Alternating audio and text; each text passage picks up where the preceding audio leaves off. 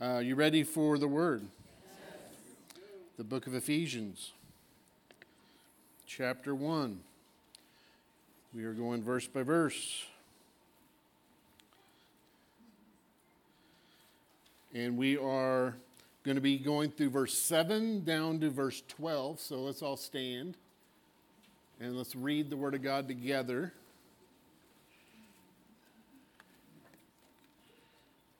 And so Ephesians 1:7, let's read. Let's pop it up, New King James, so everybody can read together, please. All right, let's read. In him we have redemption through his blood, the forgiveness of sins, according to the riches of his grace, which he made abound towards us in all wisdom and prudence, having made known to us the mystery of his will, according to his good pleasure, which he purposed in himself, that in the dispensation of the fullness of times he might gather together in one all things in Christ, both which are in heaven and which are on earth in him. In him also we have obtained an inheritance, being predestined according to the purpose of him who works all things according to the counsel of his will, that we who first trusted in Christ should be to the praise of his glory. Let's pray over our spiritual meal. Father, we thank you for the word of God, that it is already blessed, filled with the nutrients that we need. We're going to receive it today and be nourished by it. Holy Spirit, again, we call upon you as the divine teacher to anoint the eyes, ears, and heart of each person that's listening and open them by the gift of your grace. Father, I cause your children to receive exactly what they need from this, and that they walk away with it. And we thank you that only you can do this miracle. I believe it's happening right now. And everybody said, Amen. Amen. High five on the way down, someone.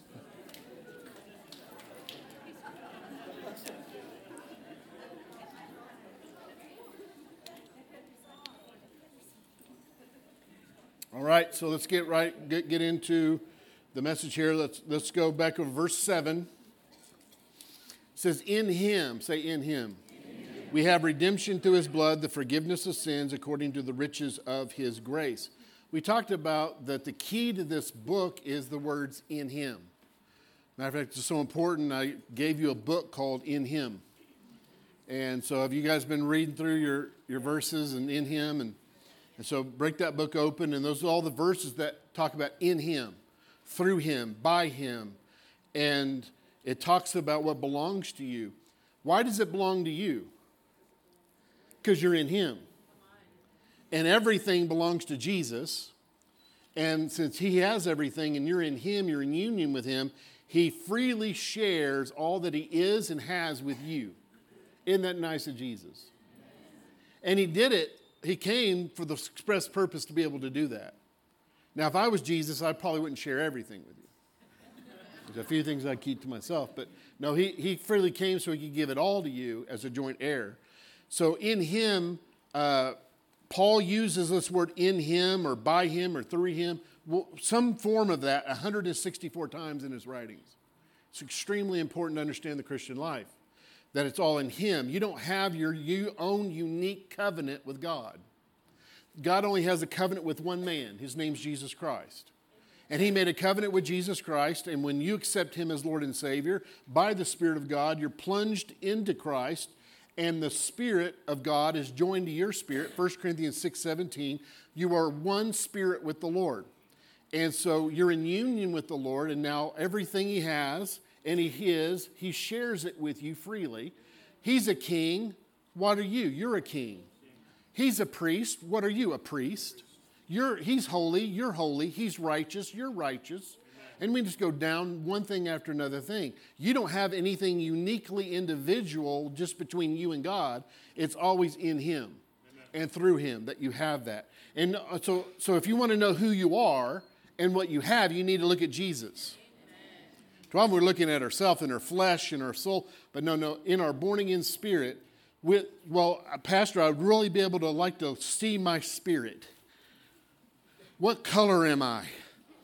You're light. You're glowing. You are light in the Lord. So you're like a light bulb. And we all will shine like in the firmament. And so we have to see To really see who we are in the Spirit, just look at Jesus. Amen. You want to see who you are, look at Jesus. What you have, look at Jesus. Because 1 John 4:17 says, as he is, so are we when we get to heaven.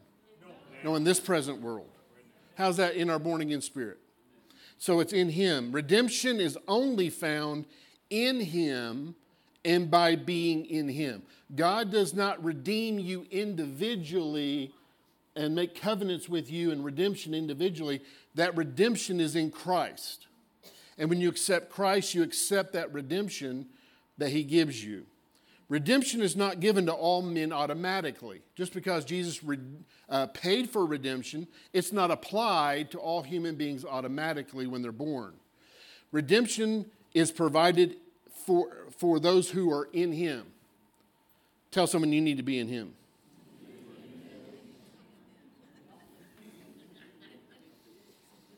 See, not everybody's in Christ. We were born in Adam. Tell someone you used to be in Adam's family. And how can you get out of the Adams family? Some are still in the Adams family. John and Lisa Adams are in that. But how you got out of the Adams family is by trusting and believing in Jesus. And in a split instant, you were changed into Christ's family. You got to Google it. Sorry, it's an American thing. Redemption is provided for in him. God deals with mankind in Christ. Making a very important statement. God deals with mankind in Christ, not with each person individually. That's right. You are either in Christ or you're not in Christ. Whether you're in Christ or out of Christ, that determines your individual destiny. But that's the demarcation. In Christ. If you're in Christ, you share his destiny. If you're in Christ, you share his destination and what belongs to him. So if any human being wants anything from God, he must come through Christ for it. If one does not believe in Christ, they are not in Christ and fail to obtain the redemption that Jesus purchased for them. See, there's a teaching today called universalism that teaches that because Jesus took all the sins of humanity upon himself, and so we understand that when Jesus did that, he freely did that. No one made Jesus take the sins of the world. In the garden, he said, not my will be done, but your be done. He basically accepted that, and he chose to identify with fallen humanity of his own free will. He received all of the sins of humanity, died on the cross, but then he rose again as the representative of a new race of being, the new creation. Yes. And now, once he's raised from the dead, it's our turn. Will we accept identification with him in his resurrection? Amen. He accepted identification with us freely, but we must choose to freely receive identification with him. And that's why when you get saved, you have to believe that Jesus Christ is Lord and God raised him from the dead. That's your faith identification with his resurrection. And you have to have that to be saved. And so a lot of people say, well, Jesus died for everybody, so everybody's in Christ. I want to blow that out of the water. Look at 2 Corinthians 5:17. 2 Corinthians 5:17. This is the verse that tells you you're a new critter in Christ. Or creature. Creation. I want you to see something, a very word that we read right over. Therefore, if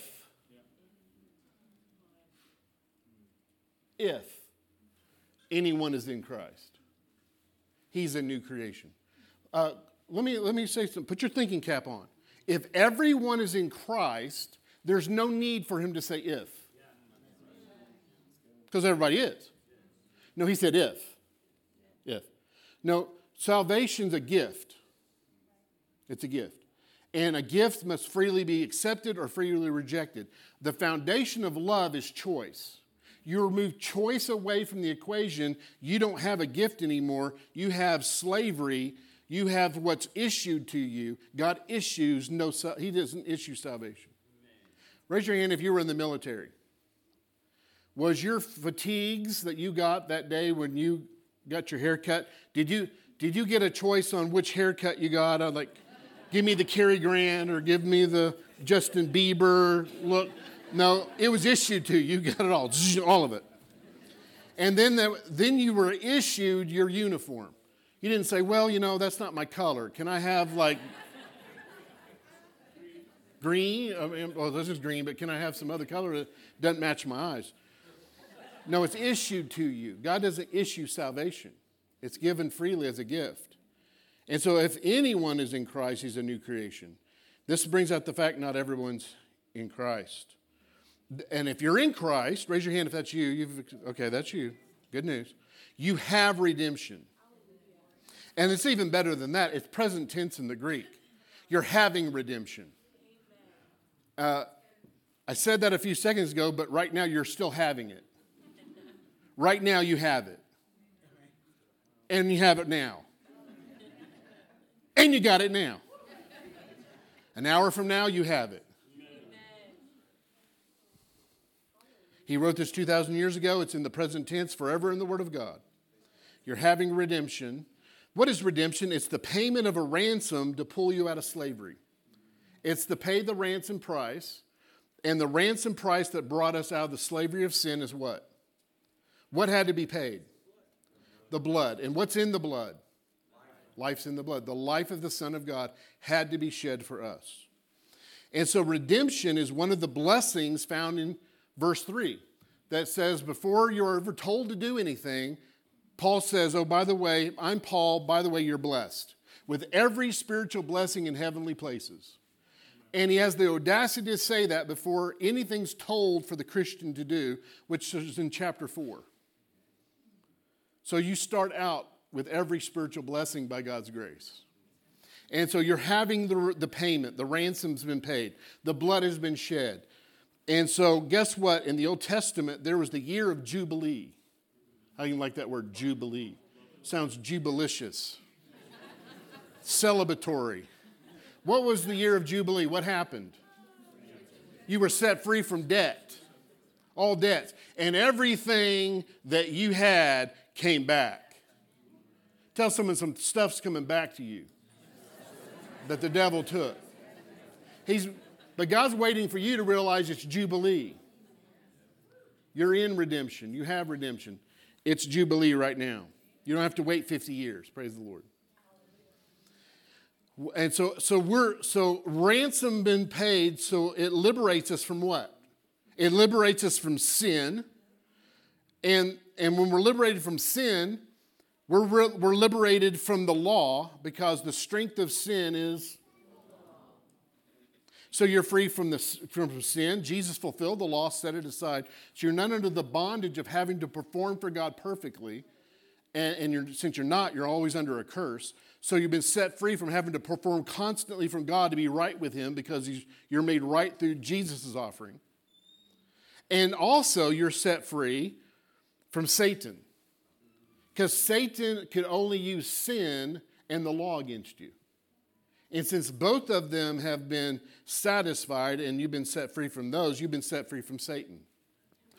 But practically in your life, what are you ransomed from?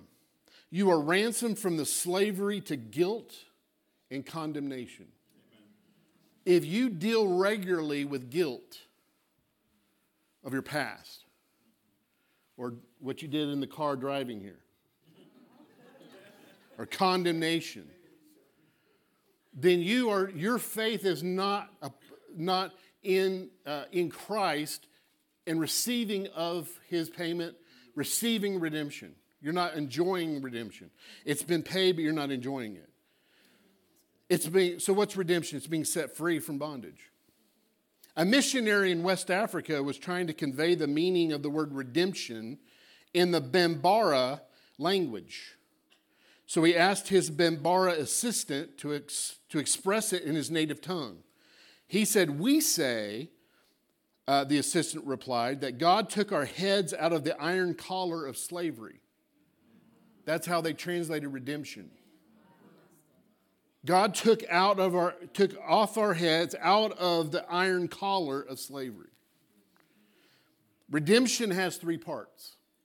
There's a redemption of your born-again spirit. That happens when you're born again. And that's one time, all time. And so in your spirit, you're ready for heaven. Don't go there yet. You have an assignment here. But then it has an aspect, a present tense aspect of your soul, where your soul's being renewed in the knowledge of that redemption. But then one day in Romans 8:23, it says that it's going to be a day of redemption for your body. Tell someone this is not as good as it gets.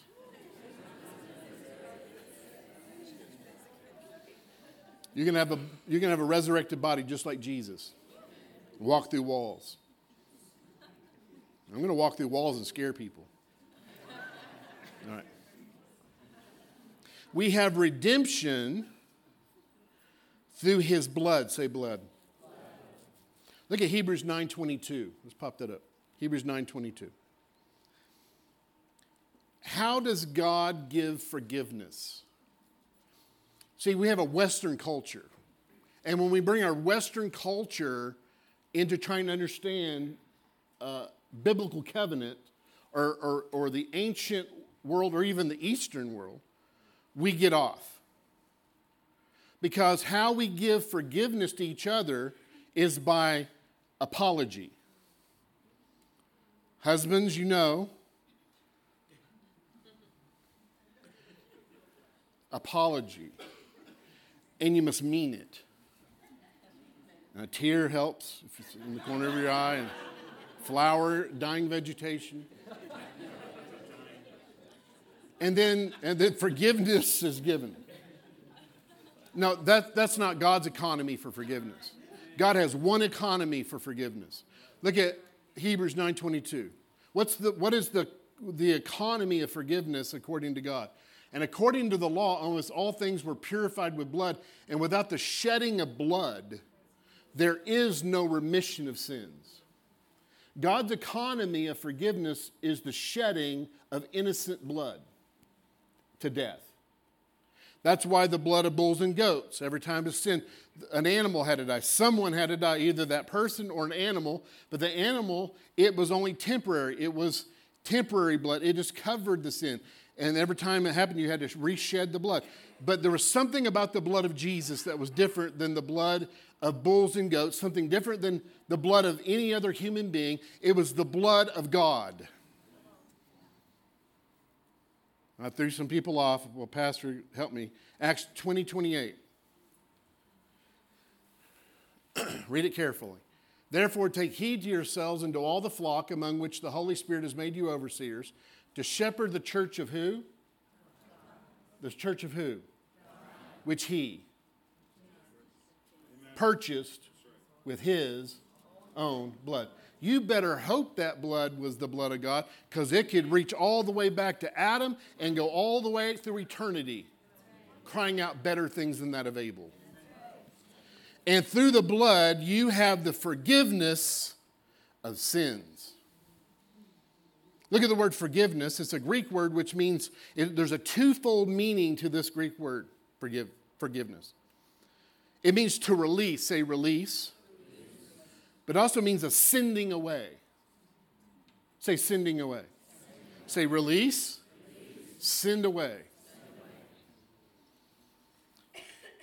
Our sins have been paid for by the blood, and we've been released from the guilt of them.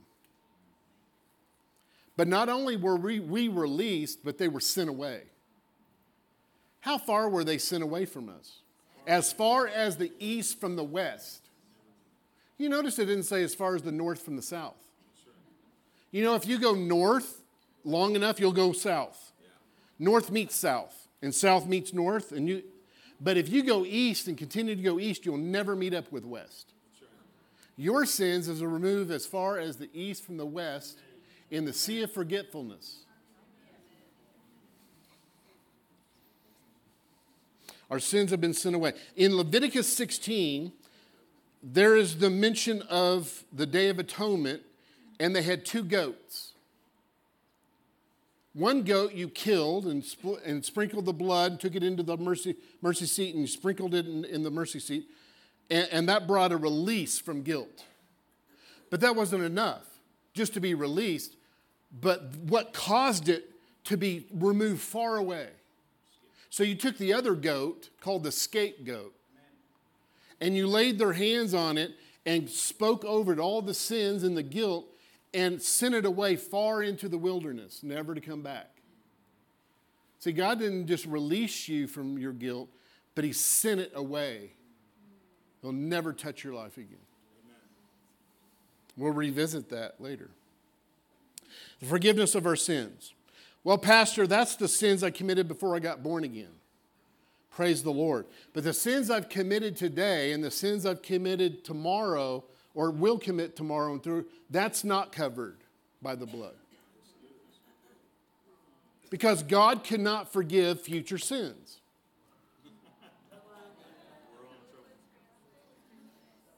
Well, hold on a second. When Jesus died 2,000 years ago for your sins, how many of your sins were future tense? Every single one of them. So if there was a sin Jesus didn't bleed for, die for, pay for, he would have to come back, be nailed afresh, crucified afresh. Hebrews says that's blasphemy. No, how many times was the blood shed? One time for all time, Hebrews says. God's economy of forgiveness is the shedding of blood to death. Jesus ascended in high, went into the true tabernacle, and placed his blood on the mercy seat that cries out better things than that of Abel. Abel's blood cried out vengeance, vindication. The blood of Jesus cries out forgiveness and blessing throughout eternity. So no. All your sins, past, present, and future, have been redeemed. You've been released from them, and they were sent away. Why? According to the riches of his grace. His grace. It was his idea, it was his doing, and he accomplished it already. By the riches. Aren't you glad God didn't have grace? It's the riches of his grace. Amen. We're going to find out later when you get into heaven, he's going to show you the exceeding riches of his glory. Amen. You haven't seen all of it yet. You're just living in the riches of his grace now. Once you get into heaven, there's going to be the exceeding riches of his grace. We haven't even seen what he has for us. It's by God's abundant and amazing grace that we're redeemed and forgiven of all of our sins. Well, Pastor, won't that make us live in sin? Well, it would if you were just forgiven. But God does something else. He gives you a heart transplant when you accept him as Lord and Savior. He takes the old pig nature out of you that loves the mud, he gives you a heart transplant and puts a heart of a sheep in you. Go, bah. You couldn't do that if you weren't a sheep. The minute you tried to do it, you go, that's all you could do. Pigs love the mud. Sheep hate the mud. They may get dirty, but they hate the state. The most miserable person on the planet is not an unbeliever. It's a believer living in bondage.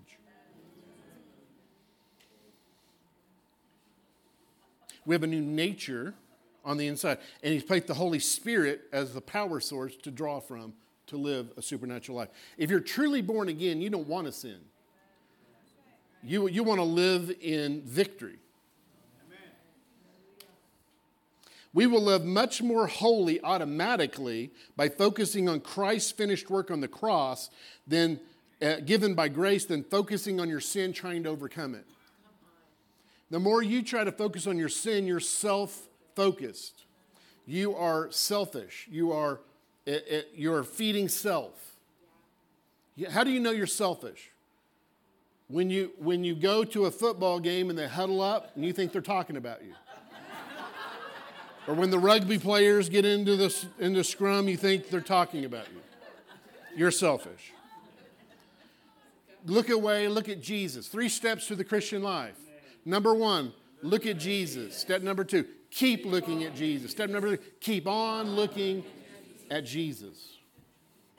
Verse 8. Which he, God the Father, made to abound towards us in all wisdom and prudence. What? Redemption. He made abound towards us in all wisdom and prudence. Prudence means understanding.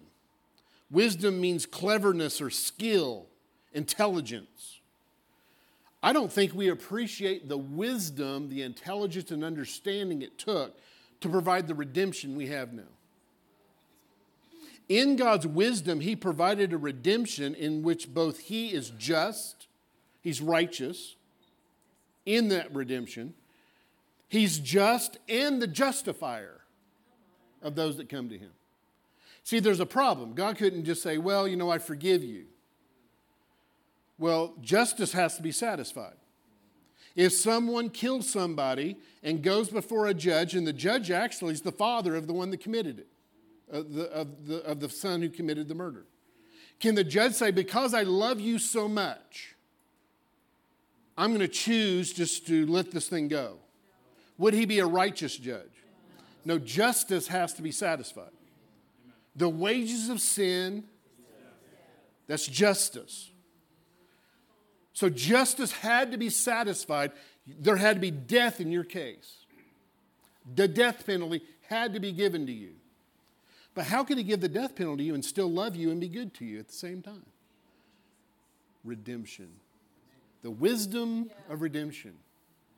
That God would become a man and live as and for us, and then take our death penalty upon Himself and die our death. Romans 3, look at verse 26. If you're taking notes. Romans 3, look at verse 26.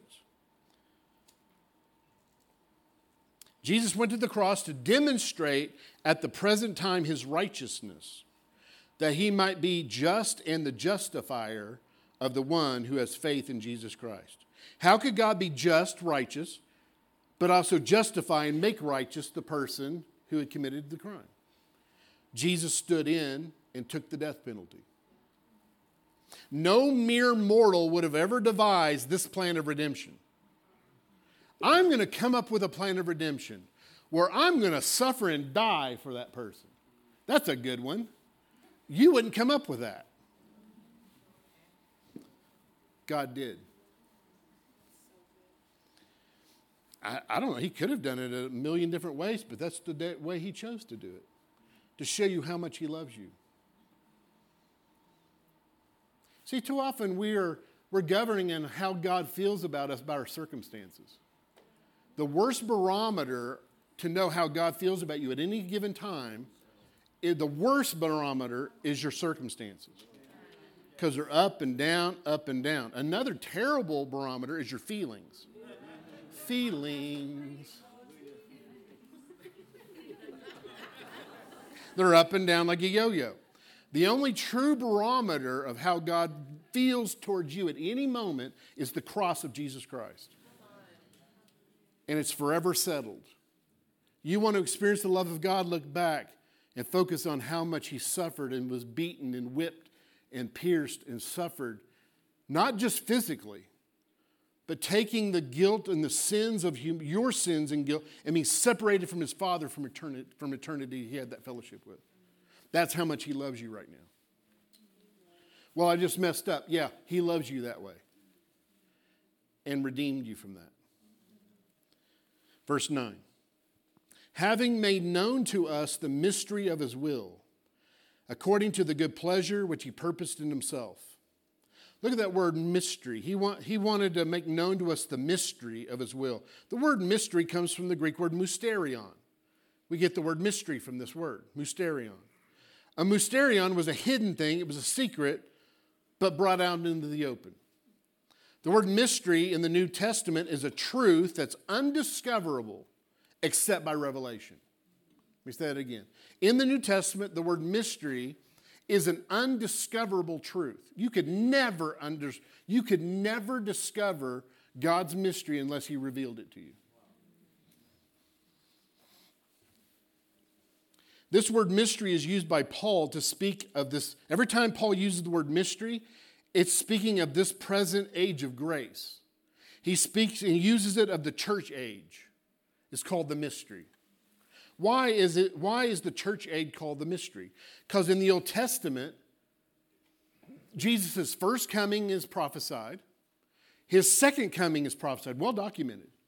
But you can't find it clearly spoken about the church age. You have to find it in type and shadow, but not clearly prophesied that in between his first coming and his second coming is going to be this thing called the church age.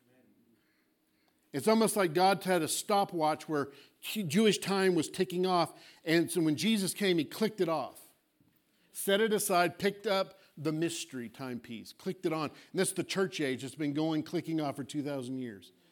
And when the fullness of the Gentiles come in, he's going to click it off, set it down, and pick up the Jewish time clock again and click it for 7 more years, called the Great Tribulation. The disciples thought Jesus was immediately going to bring in his earthly kingdom.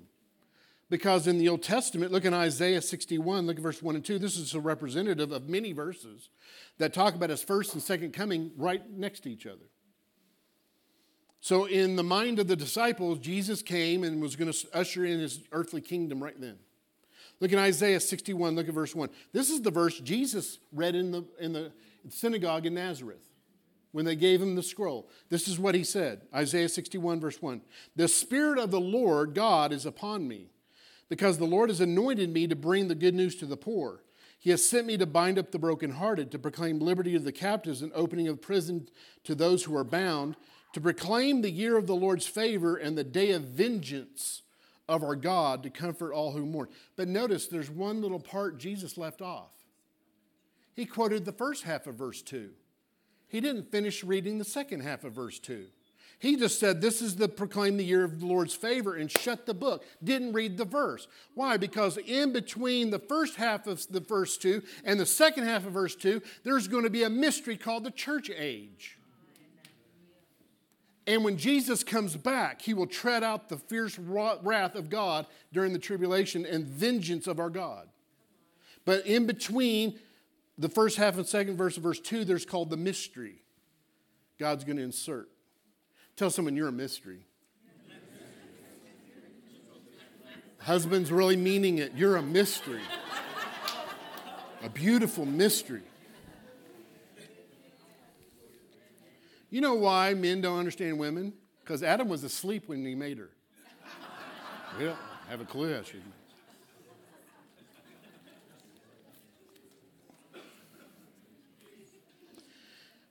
This mystery that's now been revealed in the New Paul, this is called the Pauline revelation of the church age, of what belongs to the church age, the church of grace, or the age of grace. This is the Pauline revelation.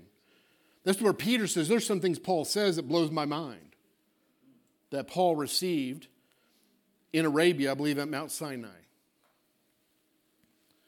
God purposed to bring Jews, what's this mystery? That God purposed not only to have the Jews in covenant with him, but also to bring the Gentiles into one. To graft in the Gentiles into covenant with God. This was a mystery you can't find in the Old Testament, just alluded to here or there, but not clearly taught. And so this is happening spiritually. Spiritually, any Jew that believes upon Messiah is in covenant with him. Any Gentile that believes upon Jesus the Messiah is in covenant, but the same covenant. We're in the same olive tree. We're in oneness. This is spiritually speaking. What is going to happen during the millennial reign, the next age, is happening now spiritually. Now Jesus is our spiritual head to the church. But when he comes back, he will be the natural head over the entire earth. Right now, it's a spiritual kingdom he rules over. But during the next age of the millennium, it will be a natural kingdom of all nations. Now he's the king over the church, but then he will be king over the entire world. He reigns from New Jerusalem right now. But there will be a day he reigns from the natural Jerusalem. And so he purposed this in himself. This was his internal resolve to bring redemption. It wasn't from external pressure. It wasn't out of, I didn't think through everything, made Adam and Eve, got them into this bad situation. Now it's a mess. I got them into it. I got to get them out of it. No, he knew about Adam and Eve before Adam and Eve was here. Well, Pastor, then why did he even make man? Why didn't he just stop? Why didn't he stop Adam and Eve and make them not sin? Because then you take love out of the equation. Choice. If you force your way on a woman, that will not bless her. And it's not love. And God is? Verse 10. That in the dispensation of the fullness of times, he might gather together in one all things in Christ, both which are in heaven and which are on the earth, in him. Say, in him. Yeah, it's in him.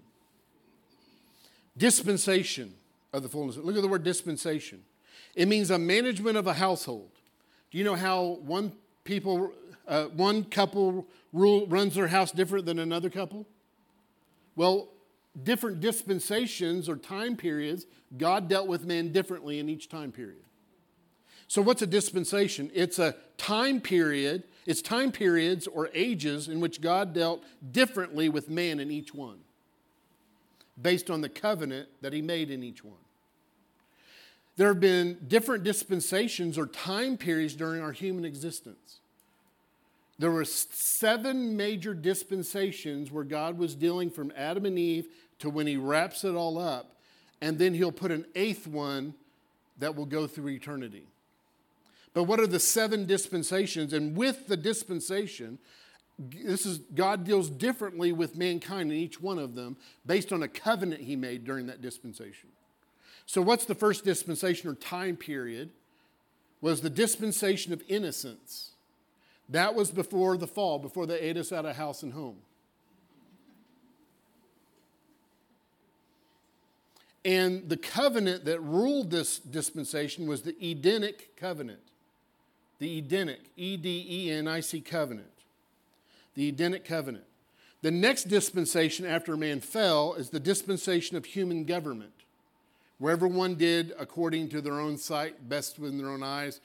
And this is where the covenant that ruled this is the Noahic covenant. The Noahic covenant. The next dispensation was the dispensation of promise. The covenant that ruled this dispensation was the Abrahamic covenant. Next dispensation. What was the next dispensation? The law. And what's the covenant that governs the law? The Mosaic covenant. The next dispensation. What's the next dispensation?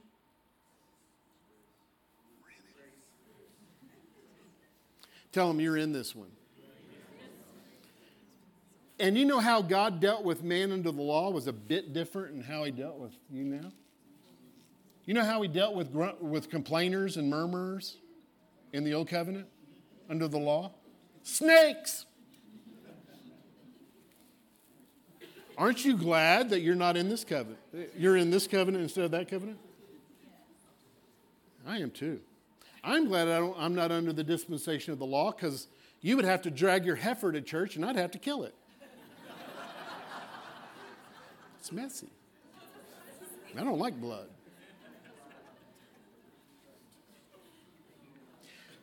Jesus was the one sacrifice.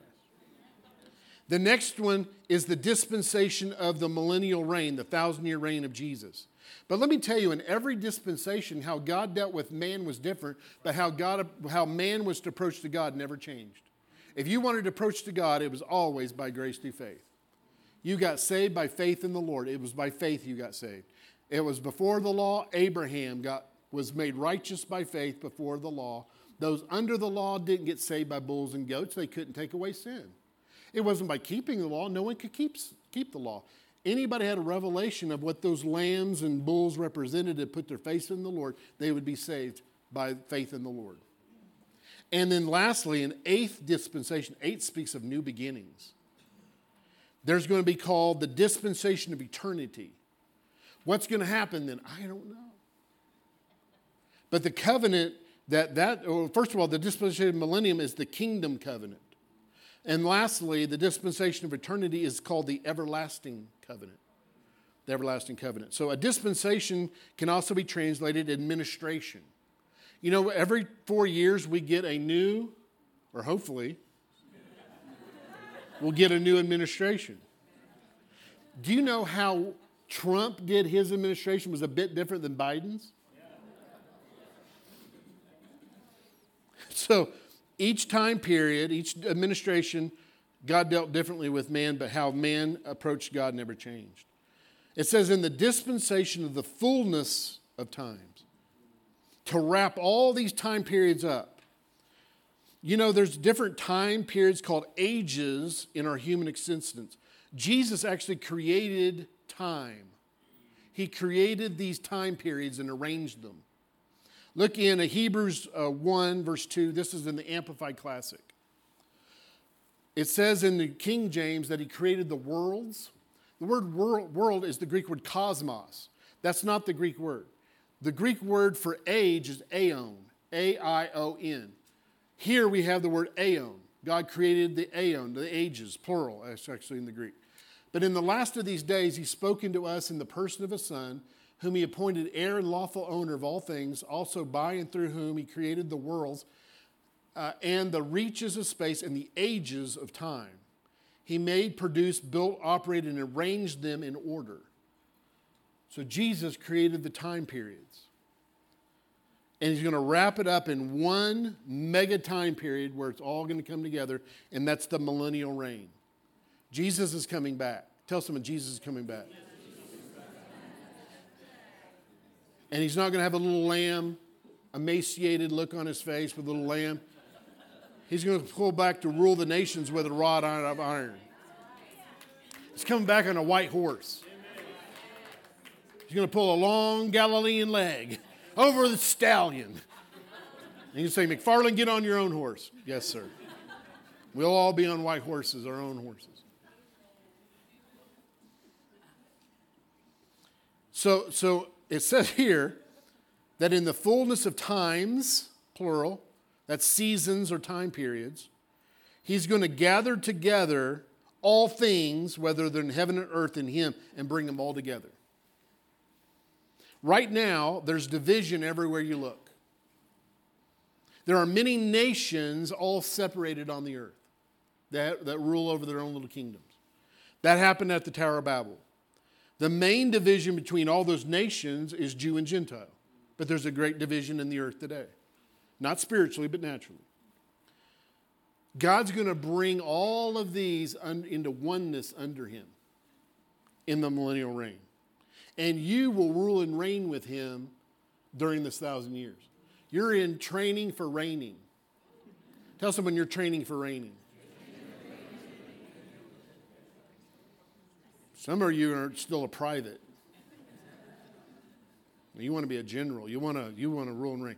I want to rule over cities. I've claimed Hawaii. Get your own island. I want you to see something very interesting in this verse. That he's going to gather together into one of all things. Well, that's all things. That means that's universal. Those everybody in hell and Satan's going to get saved. Well, hold on. Keep reading in context. He'll gather together all things in heaven and on the earth. Notice he doesn't mention under the earth. Hell's left out because they will not be under his headship. Both, he's going to emphasize this even now, both which are in heaven and which are on the earth. No mention under the earth. There's no universal reconciliation of souls after you die. Well, Pastor, give me another verse to show me this. Look at Colossians 1, look at verse 20. Colossians 1, look at verse 20. And by him, that's Jesus, to reconcile all things to himself. Oh, there you go. All humans are going to get born, are going to be reconciled to God. The devil's going to get reconciled. But hold on, keep reading in context. By him to reconcile all things to himself, by him, whether things on earth or things in heaven, having made peace through the blood of his cross. Notice, hell or under the earth is not mentioned. Verse 11. In him, say in him, Also, we have obtained an inheritance, being predestinated according to the purpose of him who works all things according to the counsel of his will. Again, look at the words in him. It is only in him that we obtain an inheritance. Why? Because it's his inheritance. Amen. There's only one heir. His name's Jesus. And when you got born again, you were plunged into him, joined to him by one spirit, and you were made to be a joint heir with the heir. He shares it with you. You have nothing individually. You don't have an end run with God individually. It's all in him. He's got it all. Jesus is loaded. The Father loves him some Jesus. Tell someone, God loves some you. Because you're in him. You have obtained an inheritance. Well, Pastor, I don't see it. Well, Thomasina, you got to believe it before you see it. Hebrews 6:12 says it's through faith and patience we inherit the promises as an heir. Through faith and patience. Why? There's a time period between amen, I believe I receive, and manifestation. There's a time period called patience. But we are predestined according to the purpose of him who works all things according to the counsel of his will. Do you know a large segment of Christianity, which is under what's called Calvinism, teaches the ultra sovereignty of God, that God wills, whatever God wills always gets whatever he wants. That whatever's done is his will.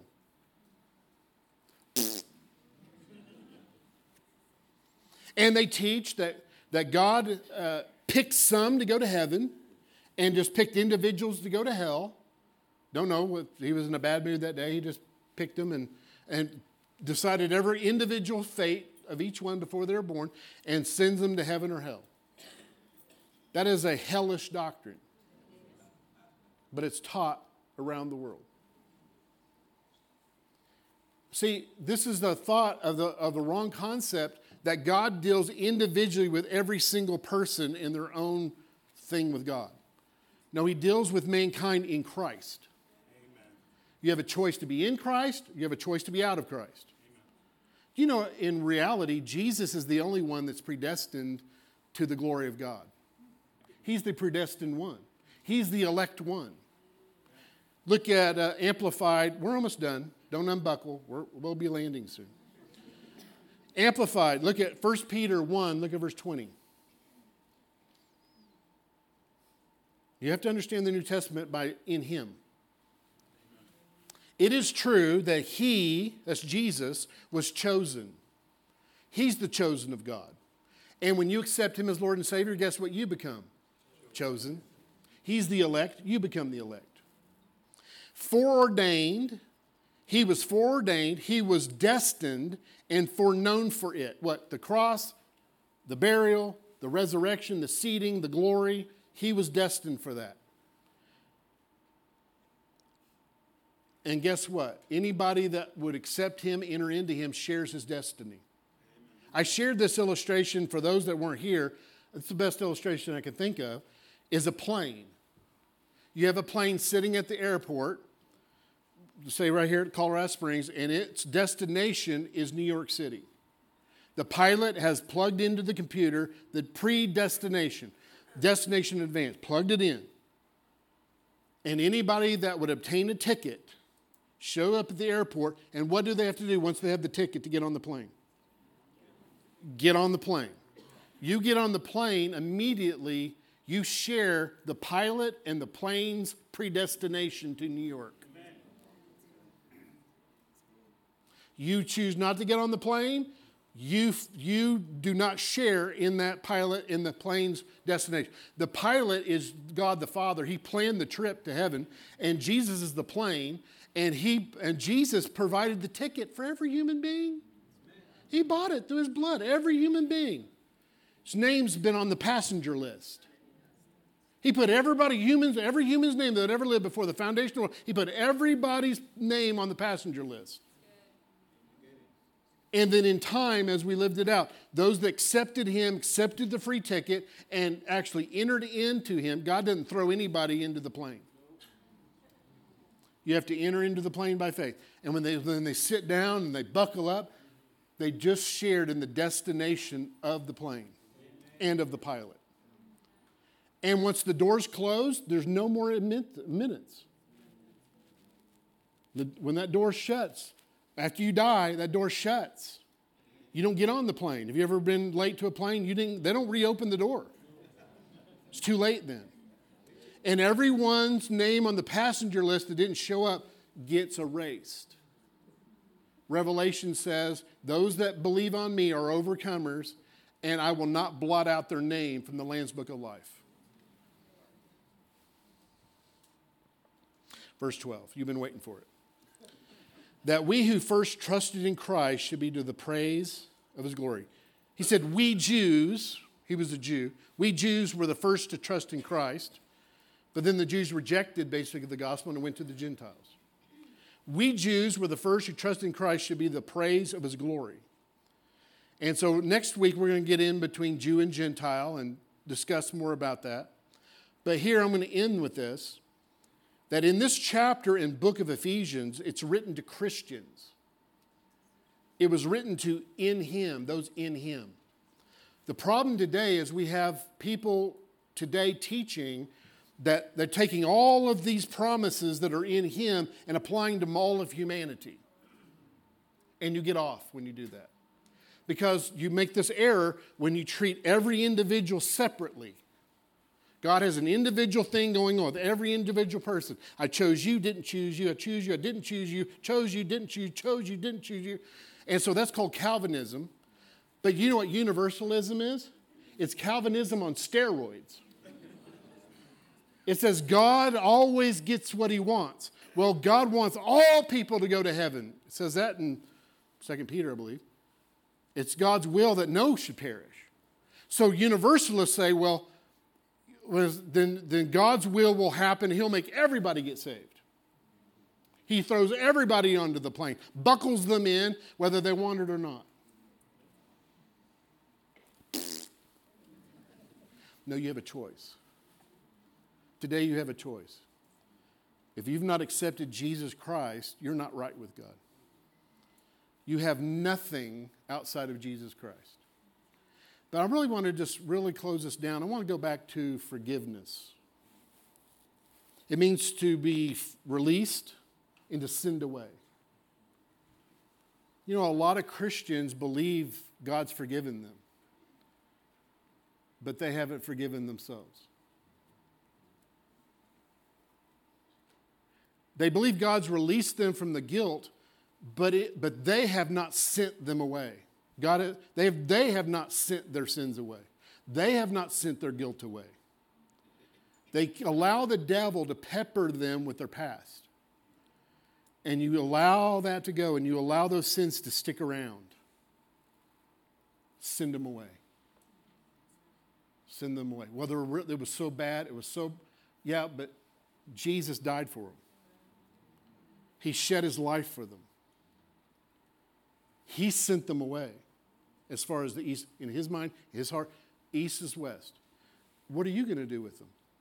A lot of you in here, you still haven't sent them away. Well, where do I send them? To the cross. You need to look from you and how bad you've been and that thing you feel guilty about, and that thing keeps coming back and coming back. You need to verbally send it away and say, no, Jesus died for you. Blood was shed for you. God has forgiven and released me. He sent that as far as the east from the west. Now I dispatch you. I send you to the cross, never to return in Jesus' name. And Father, I receive your forgiveness. Bow your heads.